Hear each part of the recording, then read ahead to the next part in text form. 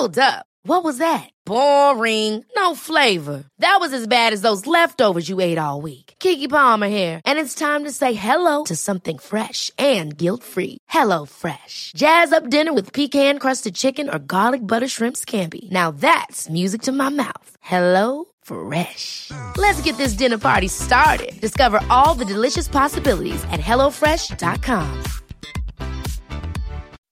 When you make decisions for your company, you look for the no-brainers. If you have a lot of mailing to do, Stamps.com is the ultimate no-brainer. Use the Stamps.com mobile app to mail everything you need to keep your business running with up to 89% off USPS and UPS. Make the same no-brainer decision as over 1 million other businesses with Stamps.com. Use code PROGRAM for a special offer. That's Stamps.com, code PROGRAM.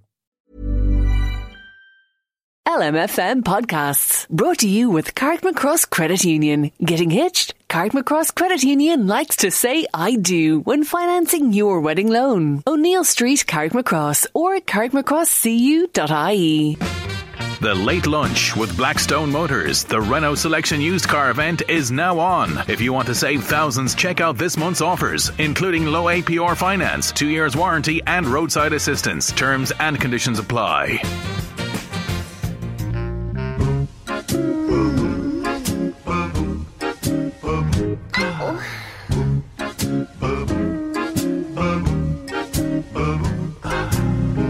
Santa baby, just slip a sable under the tree for me. Been an awful good girl, Santa baby, so hurry down the chimney tonight. Whoa, what's going on? It's the 1st of May and it's Kylie with Santa Baby on Late Lunch. Oh, we'll be murdered with him, and he's probably above listening to this and thinking, I'm not looking forward to 3:30 at this stage. Is that the first Christmas song played on LMFM in 2019? Well, we'll claim it anyway. Yes, but the reason we're playing it, folks, tell them, Louise, tell them why we're playing Kylie. We're playing Kylie, which felt so strange to play, was that, Jerry, you once told me that the 1st of May is Christmas Day. That's you want it. to explain? The 1st of May, Christmas Day. Yes, I will explain, because here it is for you, folks. Whatever day the 1st of May falls on, whatever day of the week, that day will be Christmas Day in that year. And it's the same for every year. And you know what, Jerry? I've just gone through the calendar and no other 1st of any other month this year falls on a Wednesday. Absolutely. So remember that for future reference, folks. The 1st of May, Christmas Day. On that day it's Wednesday today. Christmas Day will be Wednesday. In 34 weeks exactly, it's Christmas Eve. I'm sure the shops will be full of all that stuff before we know it. Anyway, just a little ditty at the start of the show. Today? Can I tell you? I'll whisper into your ear a little later. Is that okay? Yeah, I've still 4 selection boxes. I'll bring one in tomorrow. Indeed, she has. This one, Christmas and Louise Wallace. Don't get us started there. Anyway, a little bit of trivia to begin. Late Lunch this day, the 1st of May. Some say the beginning of summer. Some say it's the 1st of June. But anyway, it's a lovely day where we are. Hope it is where you are too. Now, we've met my first guest previously on Late Lunch when he spoke to me about Krav Maga, a self-defence technique in which he holds a black belt and teaches and has taught so many people. Today, Anthony Cannan is returning to Late Lunch with an incredible story of survival, which I only became aware of very recently. Anthony, you're very welcome to the show. How you doing, Jerry? Thank you for joining me again on Late Lunch. Let's go back to 1994, April 22nd. What age were you then? I was 10 years of age, Jerry, in 1994, so when the accident happened, or the attack, yeah. You were living in Dundalk, born and reared there?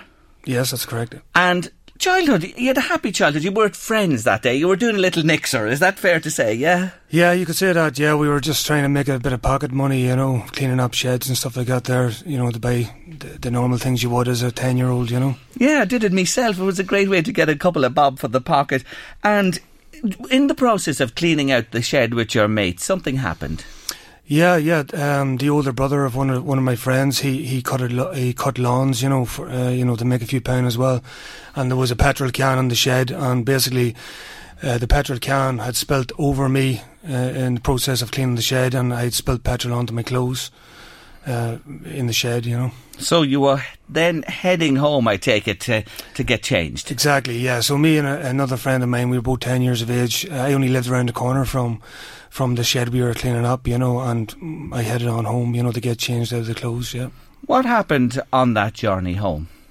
On the way home, I was approached by a gang of youths who were about 17, 18 years of age, and I know now, I didn't know at the time, but they had been in the house drinking alcohol and things like that there. But they asked me what had happened because I was saturated, and basically I told them, not knowing, you know, severity of what had happened, that I'd spilled petrol on myself, and basically one of the guys that was in the gang, he took out a lighter and came up behind me and put the lighter to me, and I just went up in flames. Holy, my oh my, that is just horrendous to even contemplate what happened. Did you know this fella? Did you know these guys? I did not know. They were a lot older than me. I was only 10 years of age. He was 17, 18, I think, at the time. This guy, yeah. You are literally burning to death with this ignition. Yeah. I went straight up. You know, at the time it was national news. It was all over the fronts of papers and an RT main news and things like that there. And again, I think they described it as the human ball of fire at the time, you know, from people who witnessed it, you know. But there was a man there, and his name was? Harry McIntaggart. What did he do? Harry, well, basically, if he told you the story, he was sitting watching, I think it was, he told me he was watching Coronation Street at the time on his sofa, and he seen me running past his front window in flames. And basically he took action, he came out of his house and picked me up and threw me into wet grass, long wet grass, and rolled me in the long wet grass and put the flames out. So basically Harry McIntaggart saved my life on that day. But you were severely burned. How severely? I had 86% of my body was burned. Yeah, all third and fourth degree burns. So one of the most severe kind of burns you can get. So do you remember much? Were you out of it at that time? Do you remember Harry doing what he did? I don't remember Harry doing what he did. I can remember the flames. I can remember lying in the grass after I was put out. I can remember my father coming beside me as I was lying on the grass, and it was raining. I can remember a lot of rain coming down on top of me, and I was face down in the grass. And basically I always say to myself, because I could see my left hand, because my head was turned to the left hand side, and I could see my left hand in the grass, and all I could see was my bones on my left hand, because all the flesh and the skin had been burnt off my left hand. But I didn't go into shock. My father was there. He was, "You're going to be okay, son, you're going to be okay." And I'm sort of glad I wasn't on my back so I could see my body. But so that's sort of the vision that I have, you know, and the memory that I have before the ambulance came and took me to hospital, to the Louth Hospital first, and then on to Crumlin. Because you were a critical case, you were moved almost immediately. This was really life-threatening. You were in a very precarious situation. Yeah. You know, on the night that I was taken into Crumlin Hospital, I actually wasn't meant to survive the night, and the priest had actually given my last rites on that night, and my family were all there, and so that first night was very, very critical, and the days after as well. So, do you remember much of that as a child of 10? Much of, you know, that you saw all the people there around you. You were aware of that they were there. Were you? Did you have that awareness? I can remember. Yeah, yes. I can remember. You know, I think the shock, you know, drowned out the pain. You know, but again, I can't remember until I went to Louth Hospital, and basically, you know, I can remember the nurses and the doctors working on me until they put me out with whatever drugs they'd given me at the time. Now, this was going to be a very lengthy battle for you. Touch and go for a while before you actually got out of the woods initially, and then a long road after that. Yes. Yes, yeah. I spent 6 months in Crumlin Hospital, and, you know, there was a lot of rehabilitation after that. had got a lot of infections in my wounds afterwards as well. I got septicemia as well in my wounds, and that was the time as well that I was given my last rites, because it was very, very bad. It was very touch and go at that time, and basically 6 months in Crumlin, and then learning how to walk again from a wheelchair to a cane to crutches, and trying to build my strength up, because there was a lot of damage done, to my tendons, to my muscle, everything, because the burns are so deep in my body, So it was a long road, very long road. Skin grafts, absolutely. Yeah, numerous skin grafts. I've lost count of the amount of skin grafts that I've received. Yeah, it's a very long road. The rehabilitation after you get out of hospital, that's very, very, very hard work. That's where the hard work really, really starts. So 6 months in hospital in Dublin, intensively being cared for. Yeah. Do you remember coming home? Getting out. What were your thoughts around that? The feeling to get home again. Look, it was obviously a big fear for me coming home. Whenever I was getting out of hospital, I had to wear a bodysuit which covered my whole body. It was to do with the healing of the scars, and I had to wear it around my face, so all you could see were my eyes, my nose, and my mouth, and it covered my head as well. So I had to wear a cap, so you couldn't really see me. I was sort of hiding under this bodysuit and this mask, and I was very, very fearful of that too, because I didn't know how people were going to look at me. Especially with the scars and the way I was. So for a 10-year-old, you can imagine, what would be going through my mind, So basically, it was a big surprise for me when I did land home, because basically the whole town had got together and organised a massive party. There was must have been about 1,000 people there. It was unbelievable. All the community had got together. So it was a great time coming back. It made me feel a lot better. So it just shows you about the community when they come together, what they can do. Had you any issues with anybody, pointing you out, or, the way children can be cruel at times? You're a teenager, heading for your teenage years at this stage. Did you come across anything like that? Of course, when I went back to primary school, which took a bit of time, obviously you're going to get special attention from the teachers, because of what had happened to you. And also I had to wear the mask and I had to wear the bodysuit to school. So there was a lot of bullying going on. I was called things like Scarface, Rasher Face, what's so special about you, and it makes you feel a certain way, yes, of course. But they don't understand, they're very young too, so again, I'm sure they would regret saying them things, now, if they thought about it. So the one interesting thing is, you were lucky. You never got anything really round your face or your head. Yeah, just partly, part of my face. But very little. So I was very, very lucky. Yeah, with that. Area. Your body takes time. You're growing up at this stage. You're developing as a man, and this is going on as well. When did the graft stop and the follow up, or how many years did that go on for? You're talking 10 years at least, yeah. Yeah, so there was ongoing rehabilitation and physio and skin grafts, because you might get a skin graft, it might not heal correctly, in the right way, and then you have to get it redone, and then another one might develop. So it was a long process, a very, very long process. That's the physical end of things, and that's a massive challenge. But mentally, what was that like, coping with this? Were there challenges there for you? Very, very challenging. There's one thing about the physical element of it. It's the mental element of it is even more difficult. Coping with that. And coming through school and secondary school.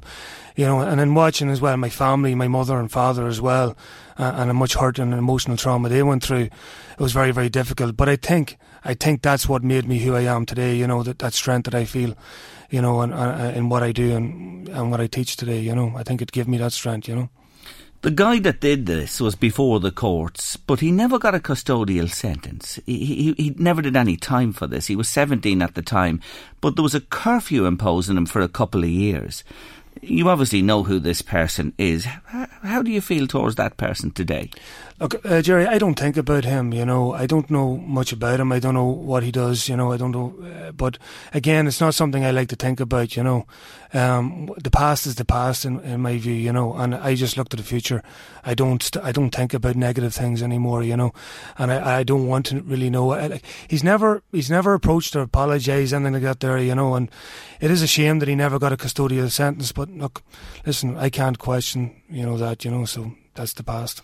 Anthony, I just want to come back for a moment to the man who acted so speedily that day, Harry McIntyre. Do you ever see him these days? I do see Harry, not as much as I'd like to see him, but we do cross paths now and again, yeah. He was recognised though, wasn't he, for what he did? He was, yeah. He was awarded a Medal of Bravery by the Dundalk Town Council, you know, and rightly so, you know. He fantastic, you know. What he did, you know, you could say he saved my life on that day, you know, so... Well done, Harry, if you're listening to us today, 25 years on. What an act of bravery. And this man I'm sitting before me today, Anthony, I'd say he owes his life to you for that speedy action on that day back in April 1994. Now let's come up to today. You are a well-known guy in this county with Krav Maga. And it's going really well for you, isn't it? Yeah, it's fantastic, Jerry. Yeah, it's evolving all the time. You know, it's fantastic. You know, I've been teaching now for 5 years, and I was training for a long time before that. And basically, the school is just growing and growing and growing. The full-time school I run in Dundalk. Yeah, it's a brilliant thing in the school and outside the school as well, in different programmes. You've moved to new premises lately. Yeah, we moved to a newer venue now in River Lane, Dundalk, and we're starting all new classes for kids and for teenagers and women's classes, stuff like that. They're all self-defence related training classes. It's brilliant. Yeah. It's a sign that you are in demand and more people want to do this. You also branch out from the school, because I know it's Sacred Heart in Drogheda is somewhere you're involved, the secondary school there, yes? Yeah. I'm involved in doing programmes in a lot of the secondary schools around Louth. Sacred Heart is one of them in Drogheda, but also different schools, secondary schools in Dundalk area as well. Yeah. And they're programmes based on awareness and confidence building and also self-defence training, things like that there, you know, which is fantastic for our youth, you know. It's brilliant. You're a black belt in this, so it's like other self-defences. Use the belt system, starting at white and working your way through to the black. Did it take you long to earn that? Yeah, it takes you about, if you're working hard, you're training hard, it'll take you up maybe 8 or 9 years, to achieve, yeah. So it is a long path, a long journey. It is, yeah. What do people find in Krav Maga? What does it give people that more and more people are turning to it and getting very interested in it and becoming proficient at it? Look, society is changing, Jerry, you know, and again, there's a lot of violence out there, you know, and a lot of people are very fearful, you know, and they want to learn something, you know, some sort of skill to be able to defend themselves if they need to do. And again, what I would say is people get most out of Krav Maga is confidence in the ability and giving them some sort of strength, some sort of skill to be able to react in that moment of danger if they have to do so. And not only for themselves, but also their family and their loved ones. Giving them that skill, that strength and that confidence, you know, and that's what Krav Maga is about, because it's for everyone, you know, it's not just for a select few. Krav Maga is really for everyone. It's about giving every decent person a good skill of self-defence to defend themselves, and that's what it's all about. Where you've come from and what you've been through, what we were talking about earlier, do you feel that put you in this direction, or it's been a real help to you to succeed and prosper in this? Look, I can't say if I wouldn't be the person that I am, what happened to me, but you know, it happened and that's it. I'm very, very surprised at the feedback that I'm getting. This came from a post that I put up the other day on social media, and I'm very, very surprised at the feedback that I'm getting. I didn't do it for attention or sympathy. It was just something that I realised was 25 years since it happened, and a lot of people didn't know about it. And basically, you know, now they know, and they're very, very surprised. A lot, even of my own students, you know, in my own school, didn't even know about it. So now they know, and they're very, very surprised. Well, I was surprised, and that's why you're sitting in that seat here today, because I wanted to bring this story to a wider audience as well. Today, when you perform yourself and you take part in that, there's no issue. Your skin and your body mass is... Where is it compared to, say, a normal body, you know, that somebody has had nothing like this? I've been through all that, you know. Again, my body is as strong, as fit as it can be, you know. And again, these are all basically it's the physical is gone. Basically, yes. It's all visual now, you know. So again, I'm not, you know, I'm a very, very fit person, you know. And again, I trained a long time, so again, I've come through all that, and there's no worries there at all. No worries. About Krav Maga, who is it for? What age can you start this at? When can you take it up? I did mention this to you before, but remind us again, is it for all ages? Yeah, we do kids from 6 to 11, and then we do juniors from 11 to 12, 13, and then we do teenage classes, and then we do adult classes after that. At the moment, we're also doing community programs through government bodies, like, and in communities, different communities, and social inclusion, and also community involvement and confidence building, and these are working very, very well as well, so I'm very, very happy with them, as well as the secondary school programs and projects. They're really, really, there's a lot of work going on outside my own school, even probably more so than ever before, which is fantastic. What about competition? Are you part of this competitive aspect of it? No, that's the great thing about Krav Maga. There is no competition in Krav Maga. And again, people love that. That's why they join, because they don't want to be in competition. Okay. They want to learn that skill without having to be in competition. So it's just, and you can start at a white belt and stay there if you want to. It's up to you. Exactly. Yeah. And we've all different types of people, and from all different backgrounds, and also, they have, we've a pharmacist, we've a doctor, we've a lawyer, we have we've all different types of people, training with us, and they're just looking to get some sort of strength, some sort of confidence in their ability to defend themselves. Like, I hear a lot of horrible stories, especially from women who maybe have been sexually assaulted, maybe things like that there, and all they're looking for is a wee bit of confidence back to be able to walk down the street and feel safe, and maybe to protect themselves and maybe their loved ones. And that's all it is. And the thing about this is to have this in your repertoire if ever you need to use it. But most situations can be dealt with, of course, without anything at all. But you have that, and it gives you that extra confidence. Yeah. Look, it's great to meet you again today. Thank you for coming and telling your remarkable story. And don't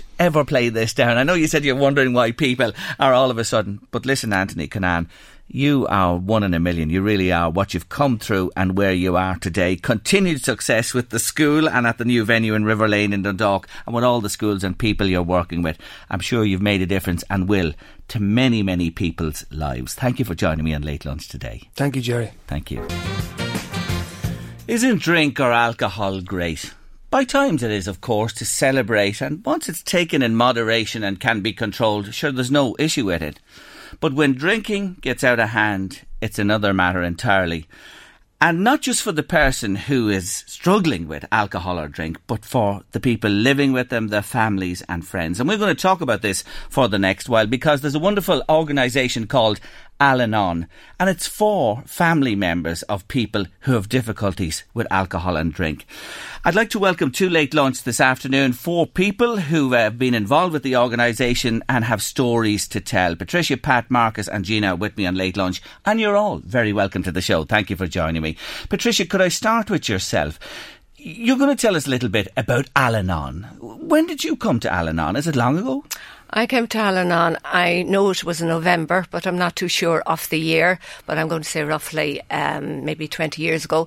But for me, the length of time I'm in it is not of great importance for me, because I feel if I'm still alive in 40 years or 100 years' time, I will still be going to Al-Anon.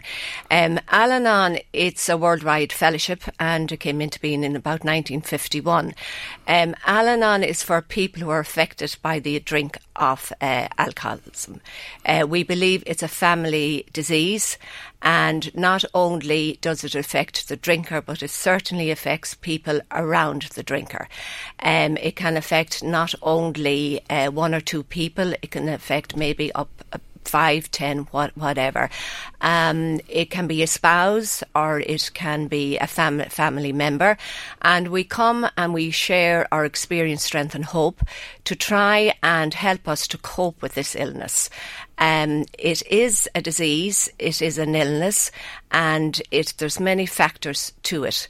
It affects people in different ways. It affects the drinker in different ways, but it also had a very wide impact on myself. I came because I saw it written in our church bulletin was, I troubled by somebody else's drinking. And when I read that, I knew I was troubled by somebody else's drinking. So I came to Al-Anon many years ago, and I have not looked back since. And when you go there, do you tell your story? Do you stand up and tell people that you don't know really as such where you're coming from and why you're here? Well, people in Al-Anon, we do understand where we're coming from. Our stories are different, but the common thread is there, and that's the drink. Okay. And we share our experiences as to how we cope with another person's drinking. And what has Al-Anon done for you? What change did it make to your life? How did it impact on you and the situation you found yourself in? Well, it made a grave impact on me, because I knew that, not from at the very beginning, but as time went on, I knew I was diseased as well. I was affected by this, and I kept the focus on myself, and I did try to take it off the alcoholics in my life.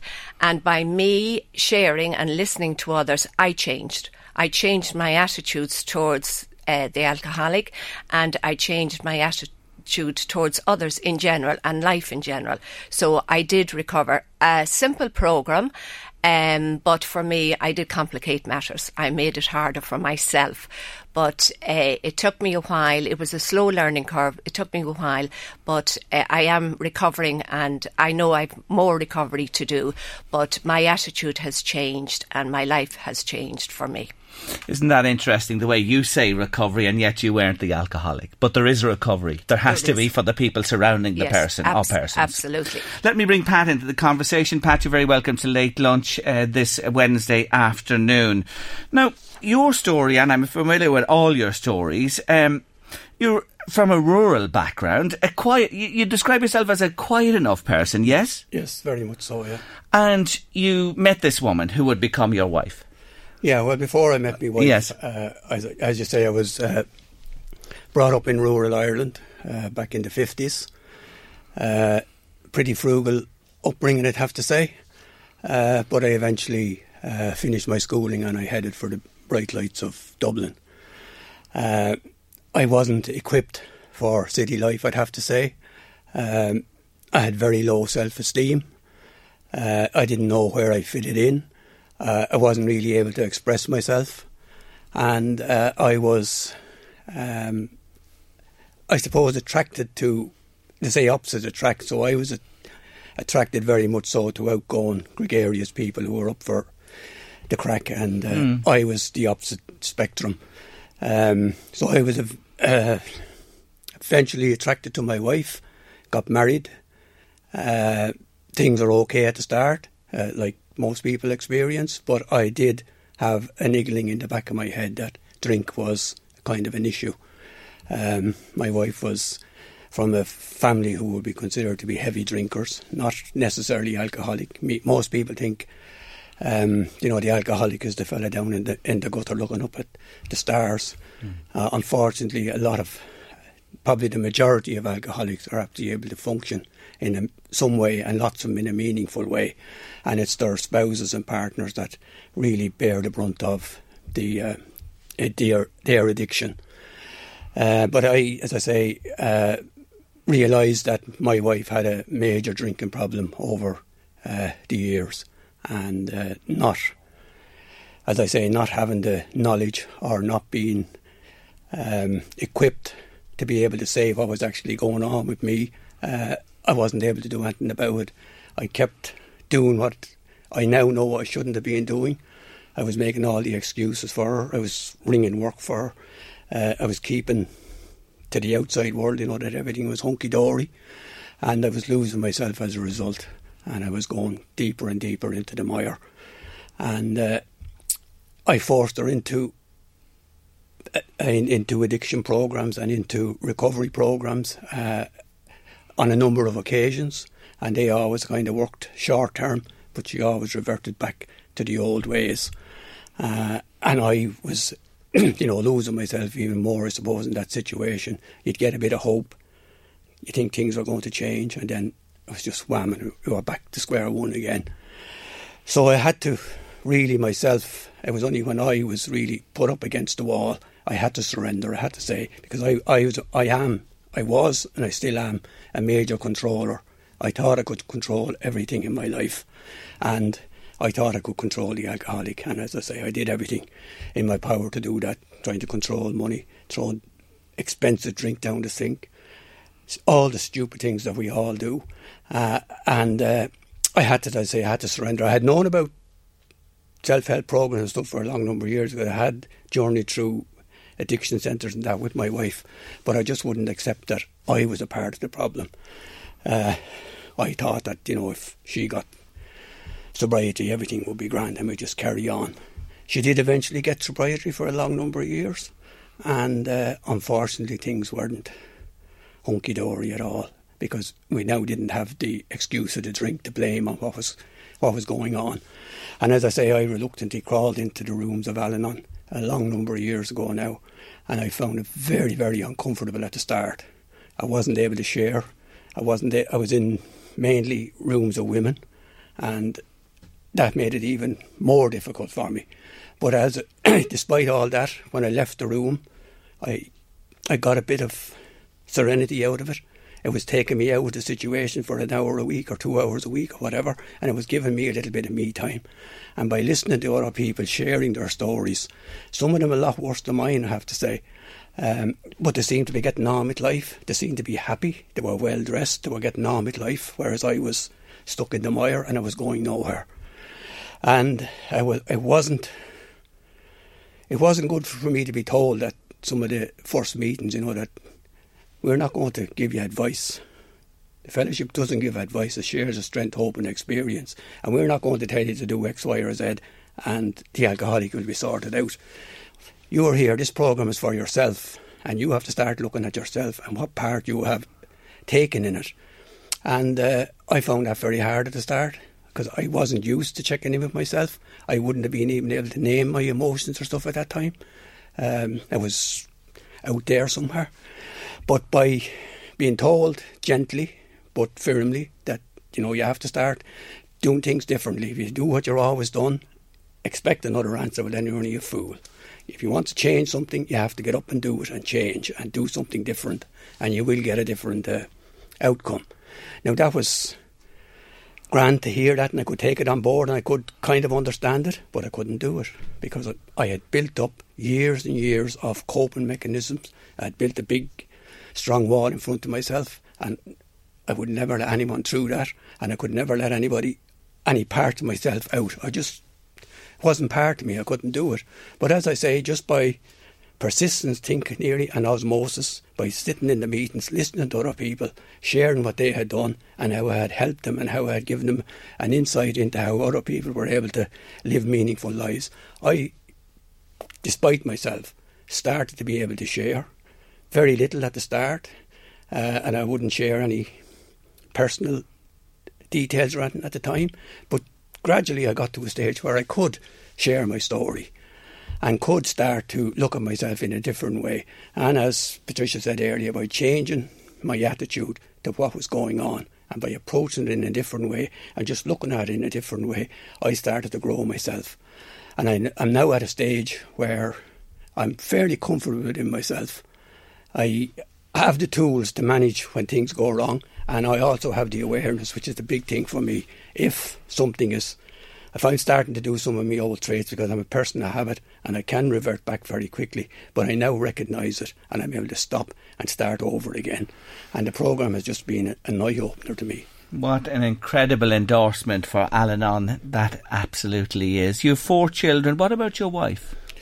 Wife is still, as I said earlier, she had about 18 years of sobriety, and about 6 years ago went back on it, unfortunately, and is now full-blown alcoholic. Spends all her day drinking cans in the house. And you're living with that? Complete waste of a life. And you're living with that? I am. Are you coping? I'm coping with the help of the programme, yes. If I hadn't got this programme, I just don't know where I'd be. Late Lunch, LMFM Radio, incredible stories. Are you affected by anything that Pat has said there to us a moment ago? Patricia, if you are, we have more to hear on the show this afternoon. Don't forget our numbers, 086 1800 658 by WhatsApp or text, comment, or you can call in on 1850 715 958. We're talking about Al-Anon, a wonderful organisation who offers understanding and support for families and friends of problem drinkers on Late Lunch this afternoon.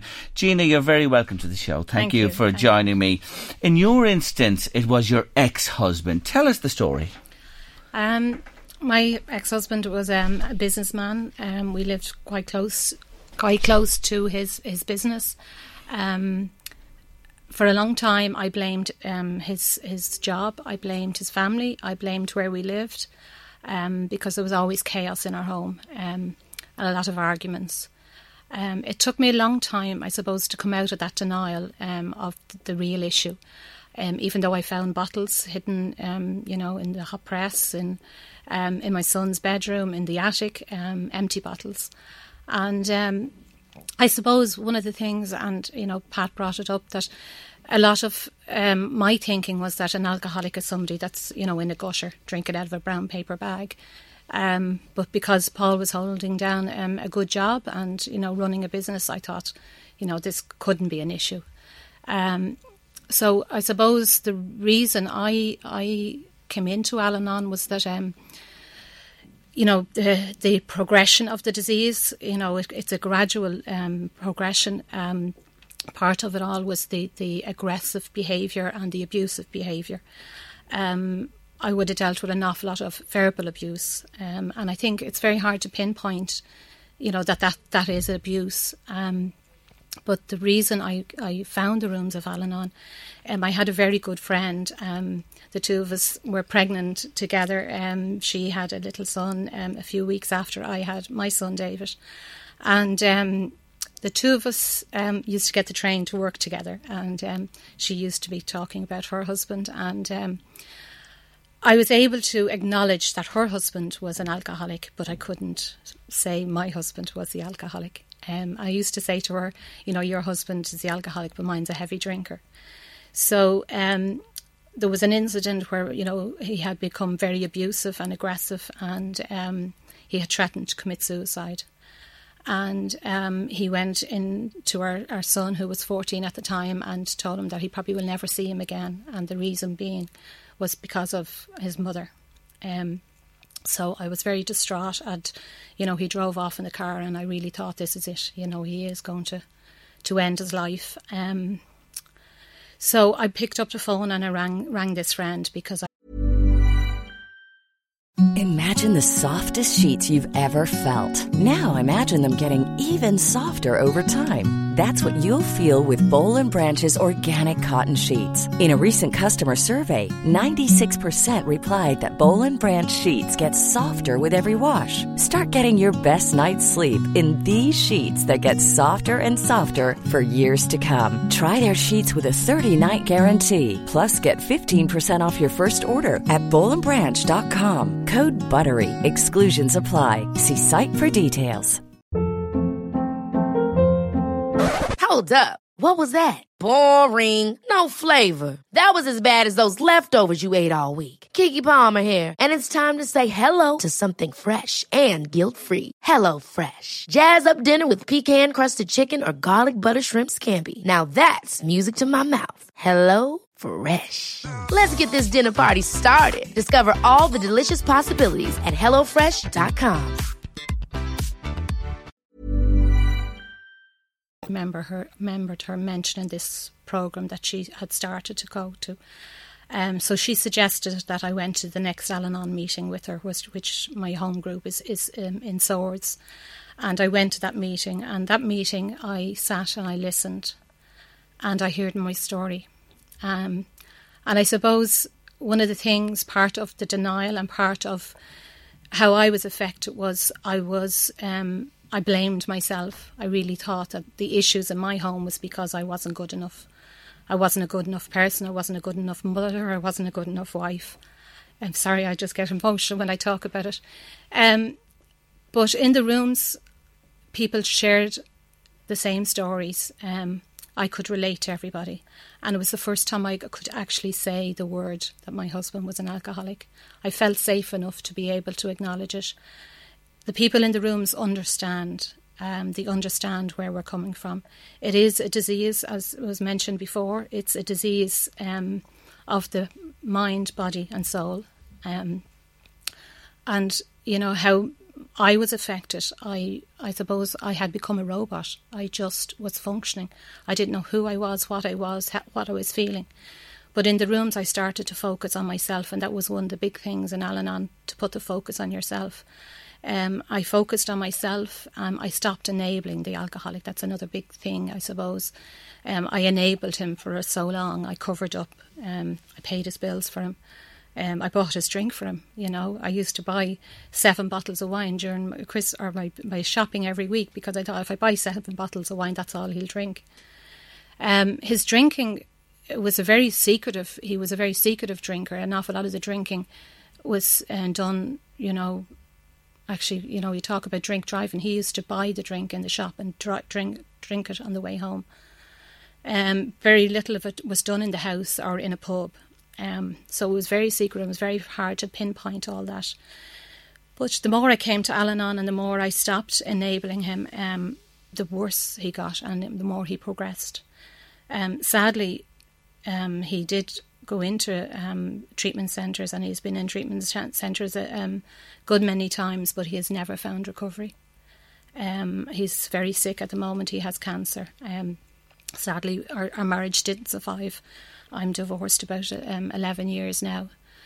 But I pray for him every day now, and that's huge, you know, because when I came into Al-Anon, I was so full of anger and resentment. I hated the man, but today I don't hate him.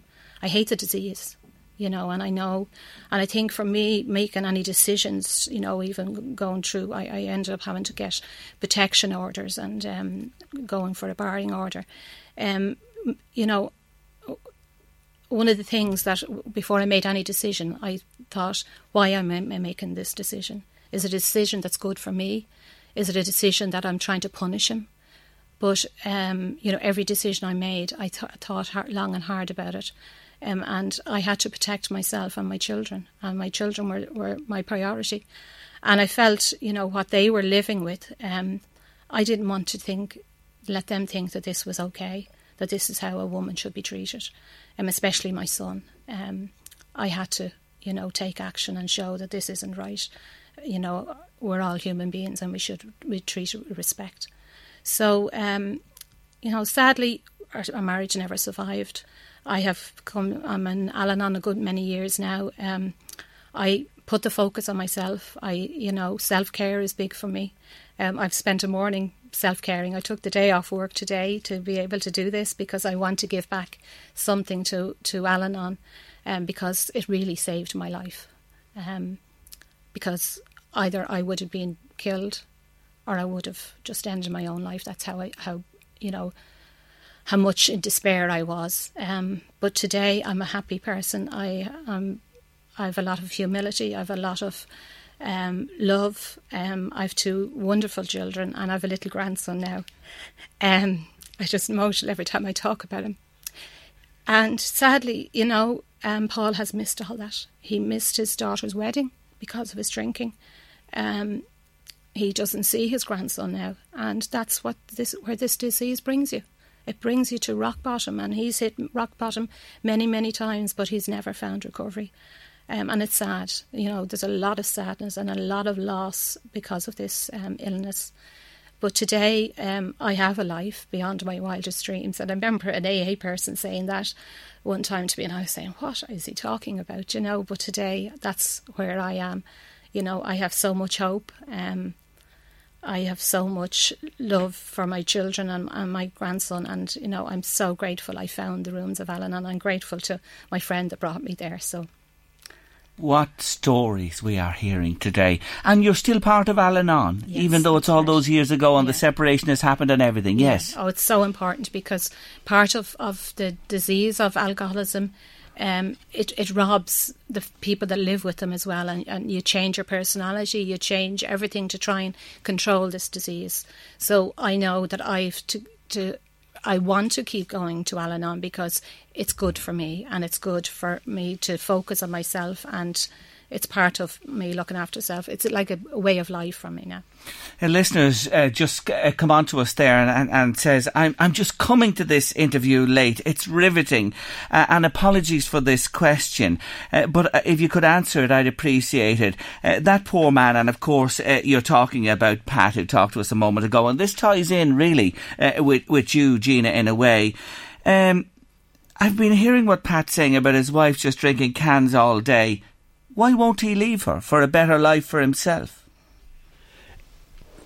That was an option for me a number of years ago. Unfortunately, most of us still love our alcoholics. My alcoholic is not at this stage able to function independently. She wouldn't be able to survive on her own. I have thought of leaving many, many times. But I have always been brought up, to take care of the vulnerable. I feel vulnerable myself lots of times, and I haven't been able to bring myself, I haven't had the strength yet to be able to detach fully from the alcoholic. I detach in my own way. We don't have any meaningful life together anymore, but because of circumstances, property and stuff as well, I'm not in a position at the moment to, it's not that lots of people do separate, I just haven't got there yet. We've heard Patricia, Pat and Gina. Marcus is up next, and they're talking about their own situations, living with people who have an alcohol addiction and the impact it has and the benefits they've received from attending Al-Anon. Marcus, you're very welcome to the show. Now, your story is slightly different to the others in that it was your parents. Tell us about your family situation. Yeah, thanks, Jerry, and thanks who's gone before me to help me. How did I find Al-Anon? That was about 10 years ago. A couple of incidents happened to me that burst my bubble, so to speak. One was my father passing away, who I didn't get on with at the time. And then a few years later, a friend of mine took his own life. And then a few years later, the straw that broke the camel's back was I split up with a girl that I really liked, and I didn't have the coping tools. But I would be on the phone to my brother, who was in AA a few years, and every time I got off the phone, I'd feel better. Then he recommended I go to AA, but I didn't drink, and he just kept asking me to go. Was he an alcoholic, your brother? I suppose he was. He qualified for AA. Okay. But how he found AA was a strange story that a friend of his was going to get the sack from work unless he went to AA, and he asked my brother would he go with him. My brother went with him, liked what he heard, encouraged his friend to go back the next day because they said you must get 90 meetings in 90 days. And that friend said, no, I went to one. The job asked me to go to one. That guy is still drinking today, doesn't see his kids. But my brother was intrigued and went back. So that's for him to say, is he an alcoholic or not? But, yes. So they call it the College of Knowledge. So he was intrigued.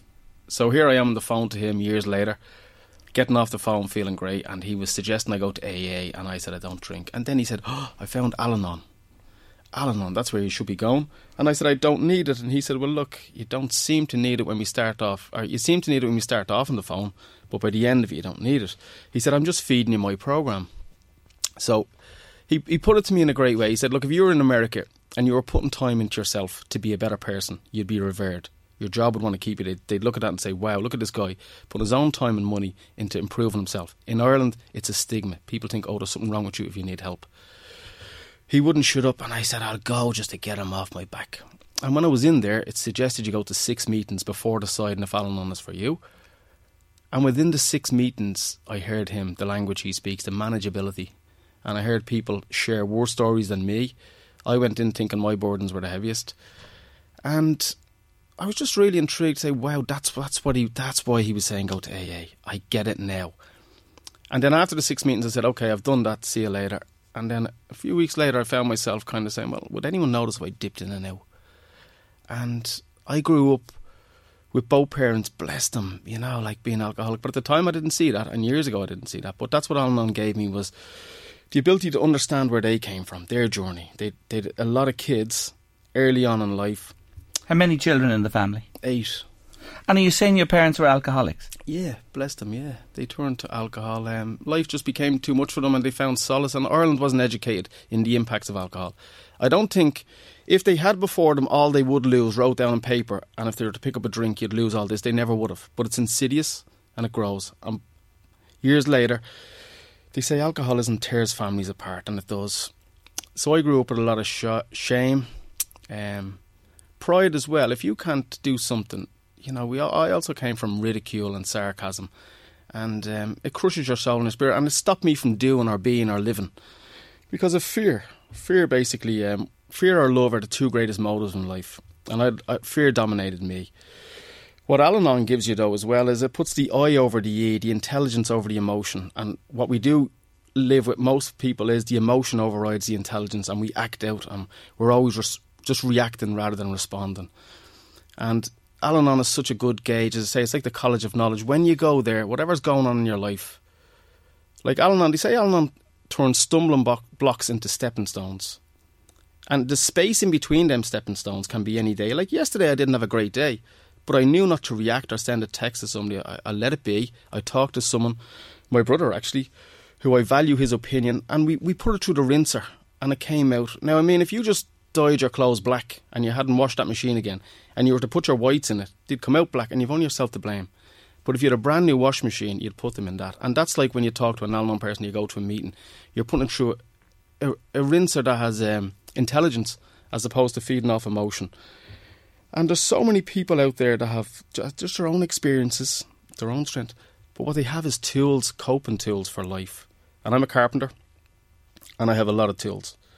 And there's going to be tools that will continue to be invented to help you with time, efficiency, neatness. And I'd be a fool not to go with them. If I just stuck with the same chisel, hammer, measuring tape that the first carpenters had, well, my days would be longer, more enduring. And when you go to Al-Anon, you just get so many little tools that people have used. You hear them say how their life is more manageable, but also the compassion you have. Now, my parents, I say, there was times I hated my environment growing up, but now I could look back and just only have love for them. I didn't help them. They never found recovery, but you do learn that you can't control alcohol. You didn't cause it, and you can't cure it. And that helps you to detach. I have faith. I'm spiritual. It doesn't mean I'm religious. I just have a faith. And sure, if God can't help them, I don't stand a chance. And there's a great way to be able to just hand them over to God. God just doesn't look after me, he looks after everybody in that respect. So look, I can't help them. I hope you can, God. And it helps you just kick on with your own life. Practice self-care. We all deserve the best life possible, and it just helps you grow, you know. And I wasn't long in Al-Anon when I seen a nature programme where a big tree fell down, and the narrator said, as the camera spun around, he said, now watch what grows that was living in its shadow. And next thing, it was a time lapse, fast forward, and all the shoots started to grow because now they were getting light. And I thought, wow, that's me. Now that I found Al-Anon, I'm no longer swayed by other people's opinions and beliefs. I'm actually going to meet my own needs and what I like to do, and I am creative, and I just, that's what it does. It gives you the freedom to be you in your life. It's going to be a short life. It'll be over before you know it, but how many people live their own best life? And it's not going to fix everything, but it's going to help you manage things and see it more clearly in a better perspective. And you are different to Pat, you know, with his wife. You know, when you think about Gina and her husband and yourself now, the impact your parents' heavy drinking, alcoholism had on you as children that you carried with you, inside you for years, and going to Al-Anon has shed this great light on your life and made such a difference to you. How long are you going? 10 years. And how often do you go? Twice a week. I do, because if I miss one, I still get one. And it's like learning a language. If you were to sign up for French classes 10 years ago but never go, would you know any French?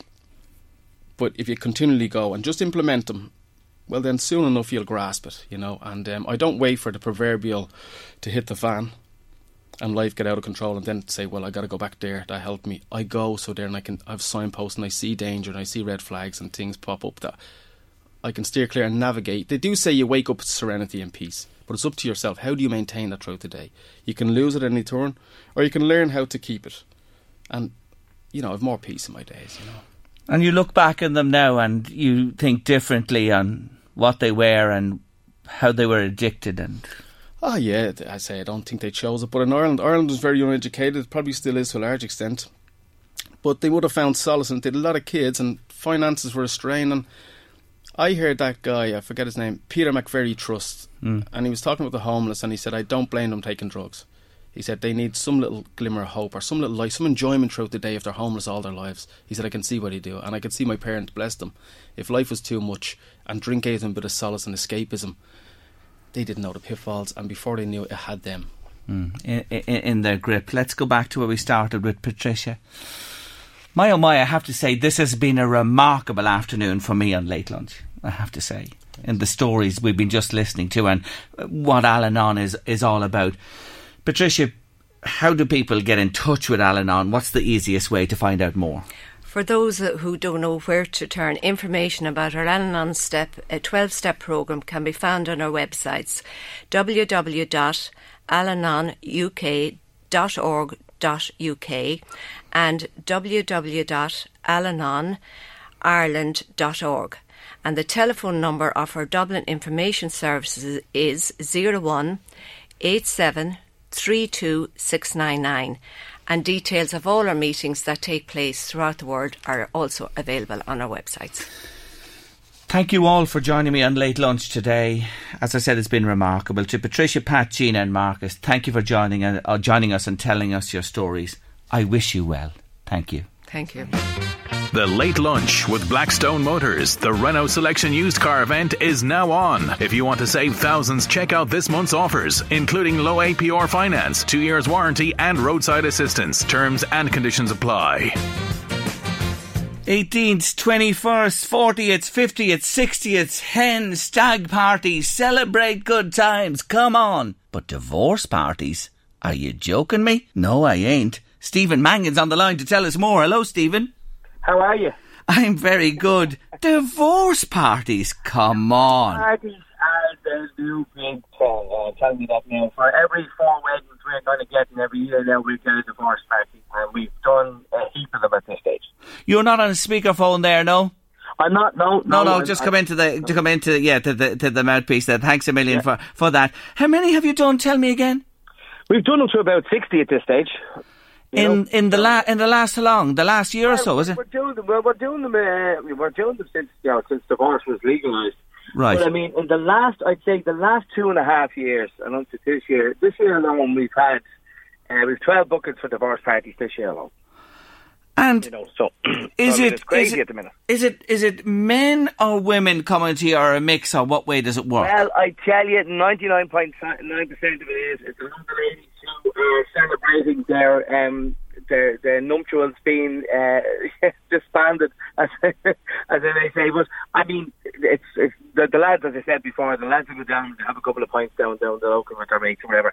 But the women seem to make this into an event as big as the wedding. I mean, I've done some of these parties where you could have had about 200 people at it. You know what I mean? So some of them are crazy, but some of them are actually better than the weddings itself. Really? And it's mostly women, Stephen. You're saying that come to you. Yeah. Have you done any for men or any? Would a couple ever do a divorce party together? I done one for a couple whose wedding I had actually done previously, 10 years previously, and I done their wedding. And when they got divorced, it was amicable and the whole lot. It was a great night. And they both decided, look, marriage is not for us. They parted ways, and I mean, by all means, they're still great friends, you know what I mean? And I was just saying that, the lady in question here is getting married again next year, and I'm doing a wedding entertainment. So this will be our second wedding that I've done a wedding entertainment for, and one divorce party. So she's keeping me in business at this stage. Stephen, talk about word of mouth and the repeat business. Well, my God, that takes the biscuit for sure. Here, tell me this. Any strange incidents, or, did you see anything really? We've had a few mad ones where we went out to the garden of a house, we would say on the north side of Dublin, and we went out there, and basically they had little pots of paint where she was throwing it onto the wedding dress. She had a scarecrow made up out the back, and like a barbecue style, gorgeous day outside, and we had a great day, entertainment outside, place was buzzing, and at the end of the night they set fire to the wedding dress. Oh no. So I mean, great crack and all was bad, but I mean, this woman had found her husband had been playing away after 9 months of marriage, and it took her 5.5 years to get out of that. So I mean, she was celebrating all the way through. Well, you could understand the burning in that case, couldn't you? You can see, you can see where, and I'm going to be slaughtered for this, but women tend to, really go out and and make sure that they're known that I'm divorced now. Where the lads really couldn't care. The lads, to them, it's a piece of paper and that's it. You know what I mean? As I said, a couple of points. But the women really want to get it out there, where they want to, have the party and, declare that I'm free now again of your man, and that's it, you know. It's all over. So listen, we're celebrating it as the leaf turns in the book of life. What about the one, was there something with a wedding book that somebody did? There was another one where we done where the actual wedding book, where you sign for the wedding book, where you go in and you know when you go to some yes. you sign the book and the whole lot. Well, she invited all the guests to us on a wedding, and obviously her new friends and the whole lot. But basically, she said to them, "Look, scratch your name off that book," and that's how they divided up their friends. Because anybody who didn't come to the party, or anybody, you know, in that sort of context where she, you know, who she's seen wouldn't come to the party, their name was still on the book, and so that was the end of them. They got divorced as well as the husband. So that's an interesting one. So anyone who came and saw their names, crossed them off, they're okay. They were staying in the friend circle for the future, but anyone whose name remained were over as well. It was bye-bye there. They were divorced as well, yeah. So it was a multiple divorce that she had, you know what I mean? It was a bit of a crazy one, but another one, that was another great night, you know what I mean? But, you know, you get other ones as well. There was another girl I done who was a sculptor. She makes sculptures and that sort of thing, she's an artist. And she basically got the toaster and the kettle and the whole lot, and she cut them in half, and she made little art pieces out of them, you know what I mean? So, I mean, there is a creative way of doing it as well. You know, but you know that's another kettle of fish altogether. My oh my, the things people think of and turn to. You would think, Stephen, that in a lot of cases, well, it's a sad time, but more and more people are actually looking on this as joyous and celebratory. Well, you know, I mean, breaking up of a marriage, of course, is a sad time, but I mean, it's 4 years to get divorced, and by the time anybody even gets over the initial sit-up as well, you're looking at 18 months down the line before you even contemplate divorce. So you're looking at a long road down ahead before the actual divorce is finalised. It's not like it is in England where you can get divorced overnight, you know what I mean? Yeah. So they've kind of had their fill of it. The sadness is over. Most of them are in, you know, new relationships, committed relationships again, and they just find, you know, the past is the past. By the time, as I said, they get the divorce, they're well in the past, you know what I mean? You know yourself, it's 5 years down the line. Anyway, it's another string to your bow. It is. It is. Yeah, there's been quite a few strings to my bow in the last few years. There is indeed. You were in Red Rock, weren't you? I was. I played in the clubs in Red Rock for about 2 years, yeah. Garda Queen, you know, so I was there for a couple of years, all right, I think season 2 and season 3. And unfortunately, Red Rock is no more. Yeah. So, I mean, it's, you know, it was a sad old day when we all went on the beer for the last time. And, you know, look, you know, there's two more episodes in the bag for later on in the year, and the crackers, so they're well worth waiting for. Yeah, and it really went down so well, and it was an Irish production as well. I know you cover Michael Bublé, you're a DJ, oh my God. Anyway, divorce parties. My Michael Bublé show is flying at the moment. Yeah. Oh, listen, you're a great fella. You are, as I said, you are talented on many fronts. Anyway, with divorce, a fact of life, and quite a lot of them at the moment, business is looking good for Stephen Mangan. Thank you for joining me on the show. Thanks very much. Talk to you again soon. Bye-bye. Take care of yourself. Bye-bye. That's Stephen Mangan there. Let's head towards news and sport at 3 o'clock. My next guest is Development Manager with the Disability Federation of Ireland, and I'm delighted to welcome him to Late Lunch, especially when I heard he's a former telecom P&T man like myself. PJ Clear, it's great to see you. And great to see you too, Jerry. Thanks very much. Thank you for joining me on the show today. Now, this got me, because we're going to talk about both, I mentioned Louth there just before the break, but about Louth and Meath and people living with disabilities. Can you give our listeners the figures? How many in Louth, how many in Meath? Well, I think before I give the figures, even just to say that these figures come from the CSO, the Central Statistics Office, and they came from the census in 2016. So they're fairly current. But also in that census, people were asked a question. And the question in the census form said, do you have a disability, or do you live with a disabling condition? And so people answered this question, I suppose, in the privacy of their own homes. So in that context, and it was also down to what they felt themselves about their lives.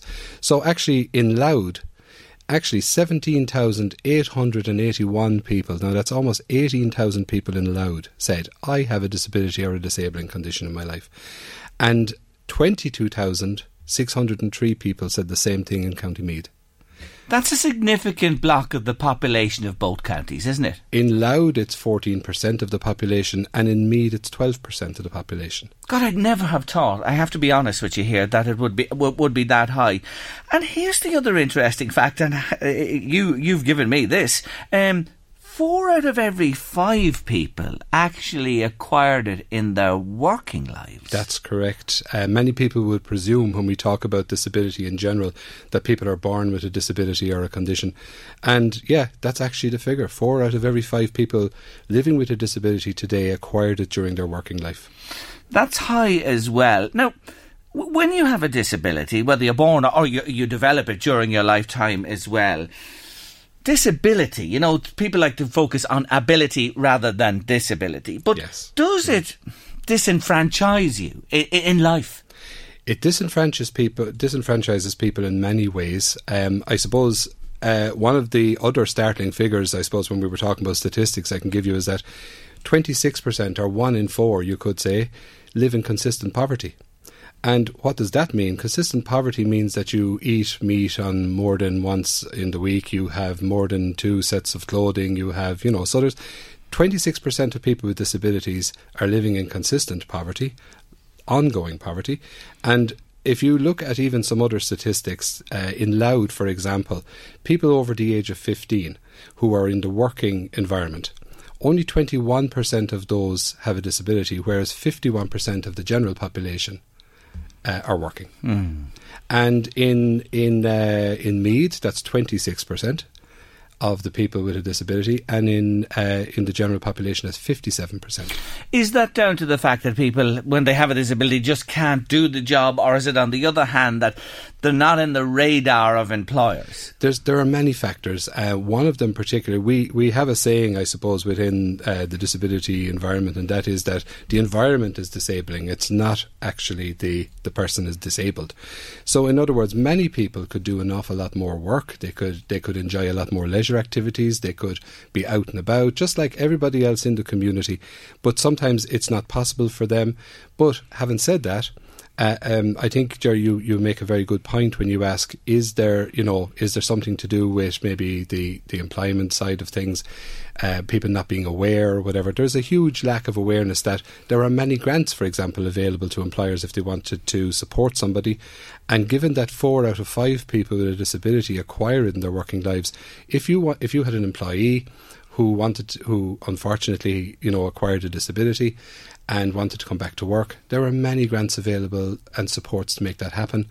A good, I suppose, maybe, and when we say disabling conditions, even in the normal work environment, for all of us, like even yourself, Jerry, you seem to be in a very nice, comfortable chair there now, Jerry, I will say, as I am myself here.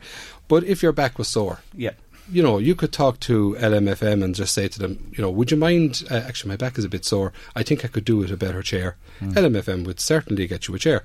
And as most employers would, those kind of grants are there. The kind of grants that make it possible for a person to use particular software is there. If they get a visual impairment, that software grants are there. So there's quite a lot. So that's in the work environment. But also, when we talk about, that's employment, but we talk about education, we talk about training. There are lots of things that can be done. There are lots of barriers, but there are lots of ways of overcoming those barriers. And also, then we talk about planning. And I think this is really important because in our DFI has obviously a local election manifesto for 2019. Yes. And in that, we are asking all the local candidates to make all local public services open and accessible for people with disabilities. We're asking them to make sure that people with disabilities can participate in local decision making. Now, this is where the environment can change.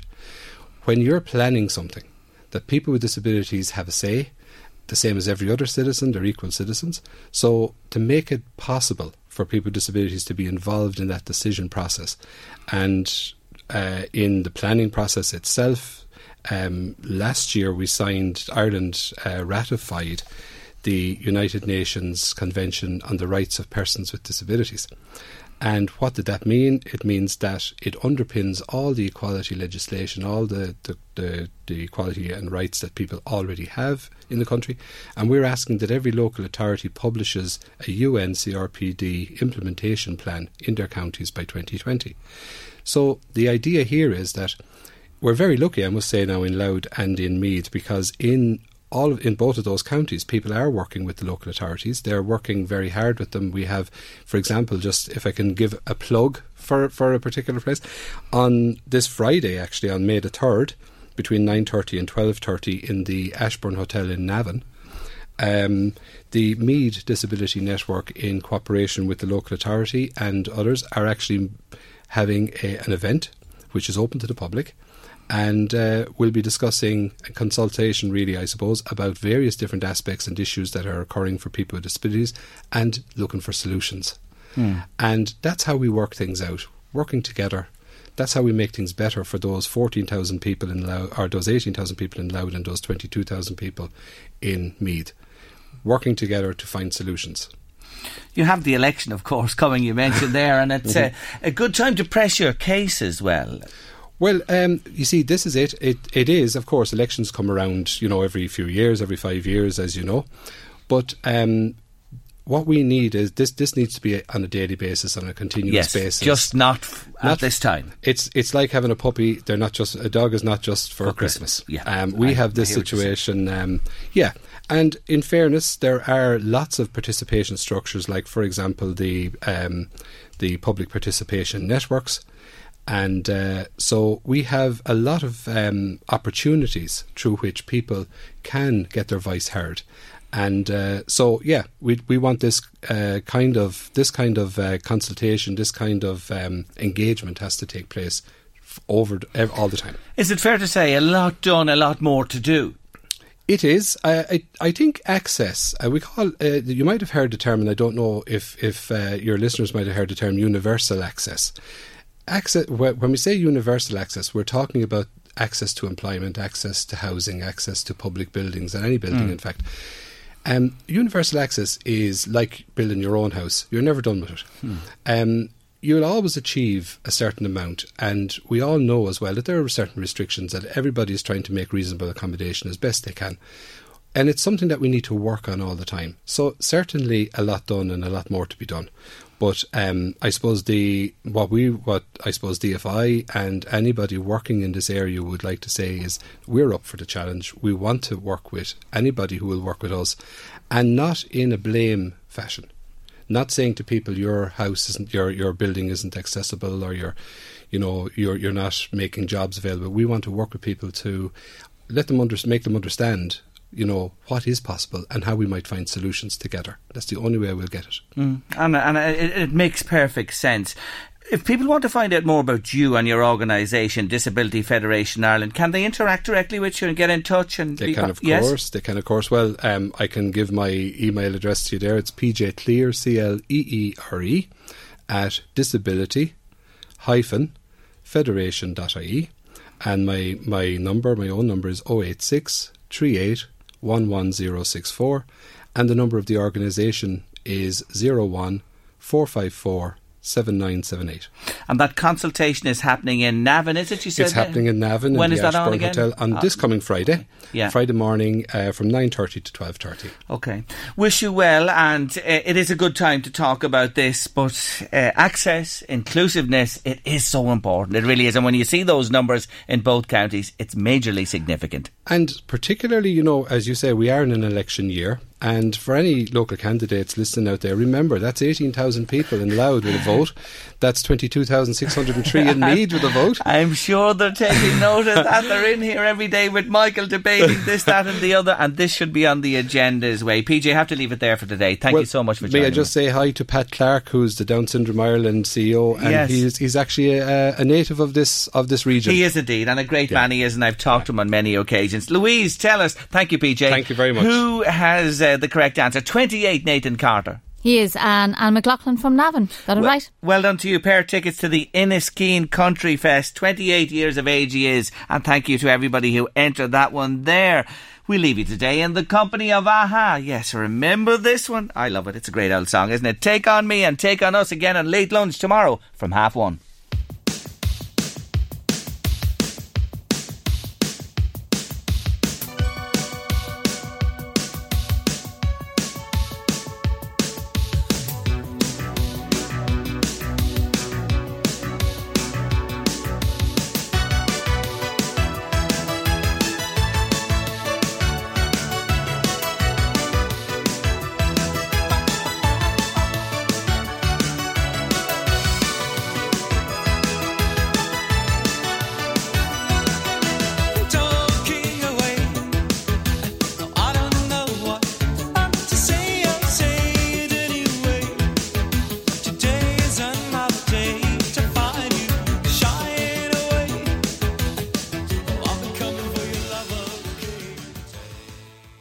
LMFM podcasts. Brought to you with Carrickmacross Credit Union. Getting hitched? Carrickmacross Credit Union likes to say I do when financing your wedding loan. O'Neill Street, Carrickmacross, or carrickmacrosscu.ie. Ever catch yourself eating the same flavorless dinner 3 days in a row? Dreaming of something better? Well, HelloFresh is your guilt-free dream come true, baby. It's me, Keke Palmer. Let's wake up those taste buds with hot, juicy pecan-crusted chicken or garlic butter shrimp scampi. Hello Fresh. Stop dreaming of all the delicious possibilities and dig in at HelloFresh.com. Let's get this dinner party started. Hey, Drew Scott here, and I'm Jonathan Scott, reminding you that life's better with a home policy from American Family Insurance. They can help you get just the right protection at just the right price and help you save when you bundle home and auto. Kind of like Goldilocks and the Three Bears. It'll be just right for you. We love a custom build. American Family Insurance. Insure carefully, dream fearlessly. Get a quote and find an agent at amfam.com. Products not available in every state. Visit amfam.com to learn how discounts may apply to you. American Family Mutual Insurance Company SI and its operating company, 6000 American Parkway, Madison, Wisconsin.